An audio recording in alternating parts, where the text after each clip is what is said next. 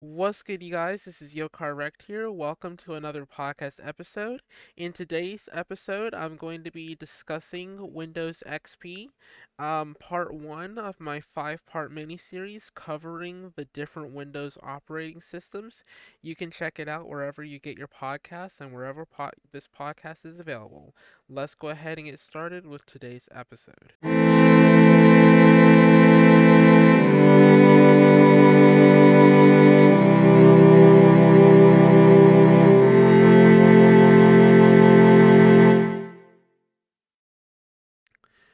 Alrighty then, you guys. So many of you guys may be familiar with the Windows XP operating system. It is a major release of the Microsoft Windows NT operating systems. It's really well known for being a critically acclaimed and critically declaimed operating system, as people had their issues and people had their very good experience with Windows XP.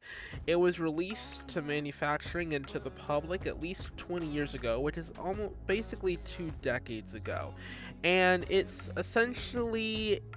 based on the Windows API, and it's a 32-bit.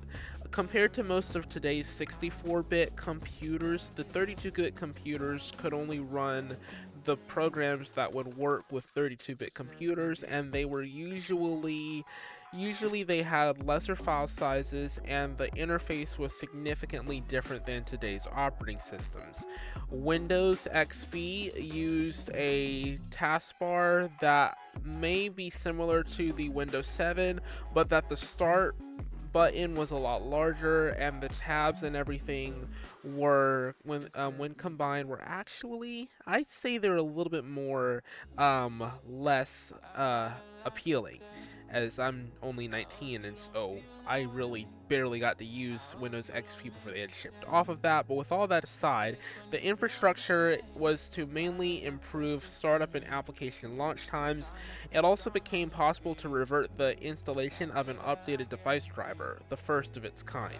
And while the networking and internet functionality was really decent for the time, it was originally bundled with Internet Explorer 6, Outlook, Express 6, Windows Messenger, and a bunch of other things that were, by today's standards, would be considered obsolete and inferior.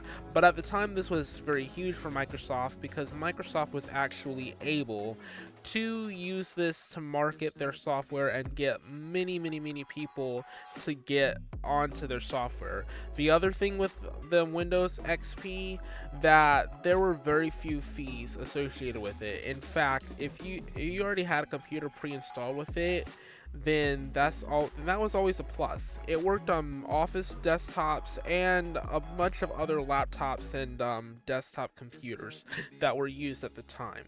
Now, I will say that unfortunately, it's the end of their life cycle at some point, and it kind of did, I guess, die off in maybe say 3, 4 years after they had discontinued use of it, as most operating systems do.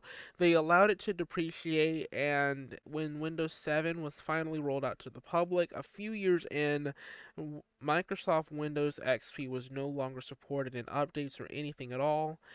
Now, next episode, I'm gonna dive into Windows 7, hopefully without the music in the background, because that kind of throws me off.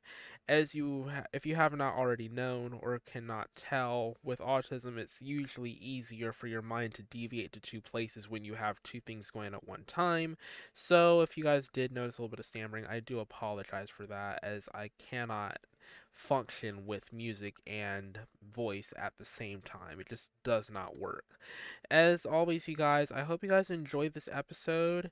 Let me know how I can improve, because I'm still looking for some feedback. I know I've seen a little bit of feedback from the Discord community on where I could improve. Would like to see feedback from the greater public on where I can improve. You guys can submit the forms in the questionnaire on Spotify. I have the Q&A set there.